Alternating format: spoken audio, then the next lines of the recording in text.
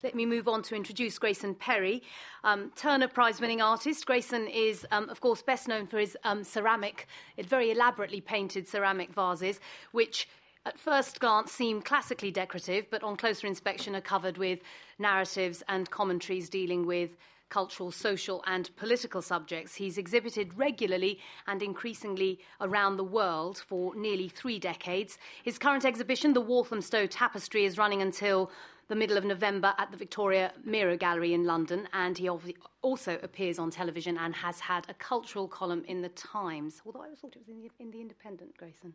Times, they pay better. They pay better, here we go. I have to ask you, first of all, though, Grayson, with your complicity then, perhaps you are a craven servant that Benjamin Barber refers to. Your comments to the lecture, please. Yeah, I really enjoyed the lecture. I really recognised what Benjamin was talking about what Keith Haring was doing, and that kind of, Keith Haring calls it subversive complicity, and it's that kind of that sort of dubious edge sitting, fence sitting that artists do. And as an artist, one feels that the role one is handed, the conventional orthodoxy, because modern art makes out this big deal that it is somehow a rebel. But in fact, it has a very orthodox role, which is this kind of like the fool in a traditional court, in that it will say the sort of thing that sounds like it's really shocking, but in fact it is complicit with the market. And I see the process, how the art world works, as it's like that advert that used to be for Baby Sham, where the girl goes into the bar and she says, "Oh, I'll have a Baby Sham." And at the time, that was a really naff drink to order, So that's my job as the artist, is to be that girl and say, "Oh yeah, I'll use pottery." And then the cool dude who's the collector comes in and he goes, "Yeah, I'll have a Baby Sham," And then so that sort of thing. Oh yeah, maybe there's something in what this artist fella's doing. And then of course everybody in the bar wants a Baby Sham after that, because the cool dude has given it the kind of seal of approval. And in being a rebel, you sort of think, "Oh, yeah, I'm really sticking it to the man. I'm somehow against the dominant forces in society." And you can kid yourself that this is the idea. But, of course, capitalism as a system needs rebels constantly to supply it with new ideas. It's a dynamic system. It needs new things to sell the whole time. I mean, what is probably the largest industry is the fashion industry. It depends on a constant sort of 6-month cycle of rebellion somehow that you can be complicit in. So, as an artist, I'm very aware that really the most rebellious thing you can do in a kind of free capitalist society is nothing.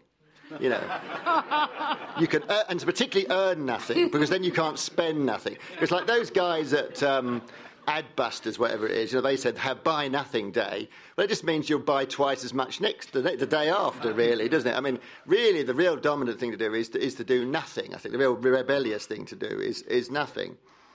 And it seems to me that what I'm really rebelling against now, and a lot of the ideas that Benjamin is talking about are very current in my work. I mean, I've actually based Artways, I'm not being just flattering, on one of your books, on Consumed, which I read a couple of years ago. But it is, I do find the real, if I have to sort of picture who I'm rebelling against as an artist now in a free society, it's kind of vulgar people. When I go to a shopping mall, when I go to Westfield, I've just done a piece in my show. It's called The Westfield Vase. I go to Westfield. It's like a sort of Death Star that has sort of somehow landed, a Death Star of the empire, the capitalist empire, that sort of landed in Shepherd's Bush. And so that is who I'm rebelling against, is all those people who I call them, I don't know if it really, my personal name for the people who believe in the capitalist consumer project, I call them the girls with straight hair. They've kind of ironed out their humanity in the name of sort of following fashion. And so I see them as the enemy, really. And so in a way, in kind of somehow trying to uphold these sort of quite old school ideas that Benjamin, they come across as quite tweedy in a way. I suppose nowadays the rebellion for me is it's a kind of sophisticated snobbery, basically. It's not about the power of the people anymore. I feel like I'm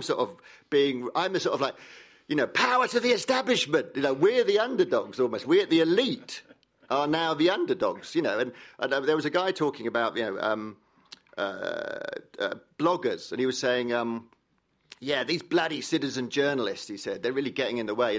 But how about a citizen surgeon? You wouldn't use them.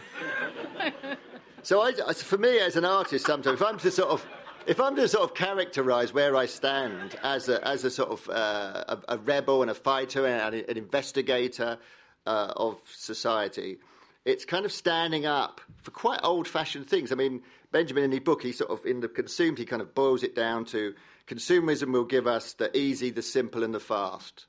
And my job as an artist, really, is to make the difficult, the hard, and the slow. And they're quite old sort of school values, really. And that's why I'm a great sort of fan of things like handmade crafts. Because in a world where everything is being made easier and laziness is a given, I think that sincerity is the new shocking.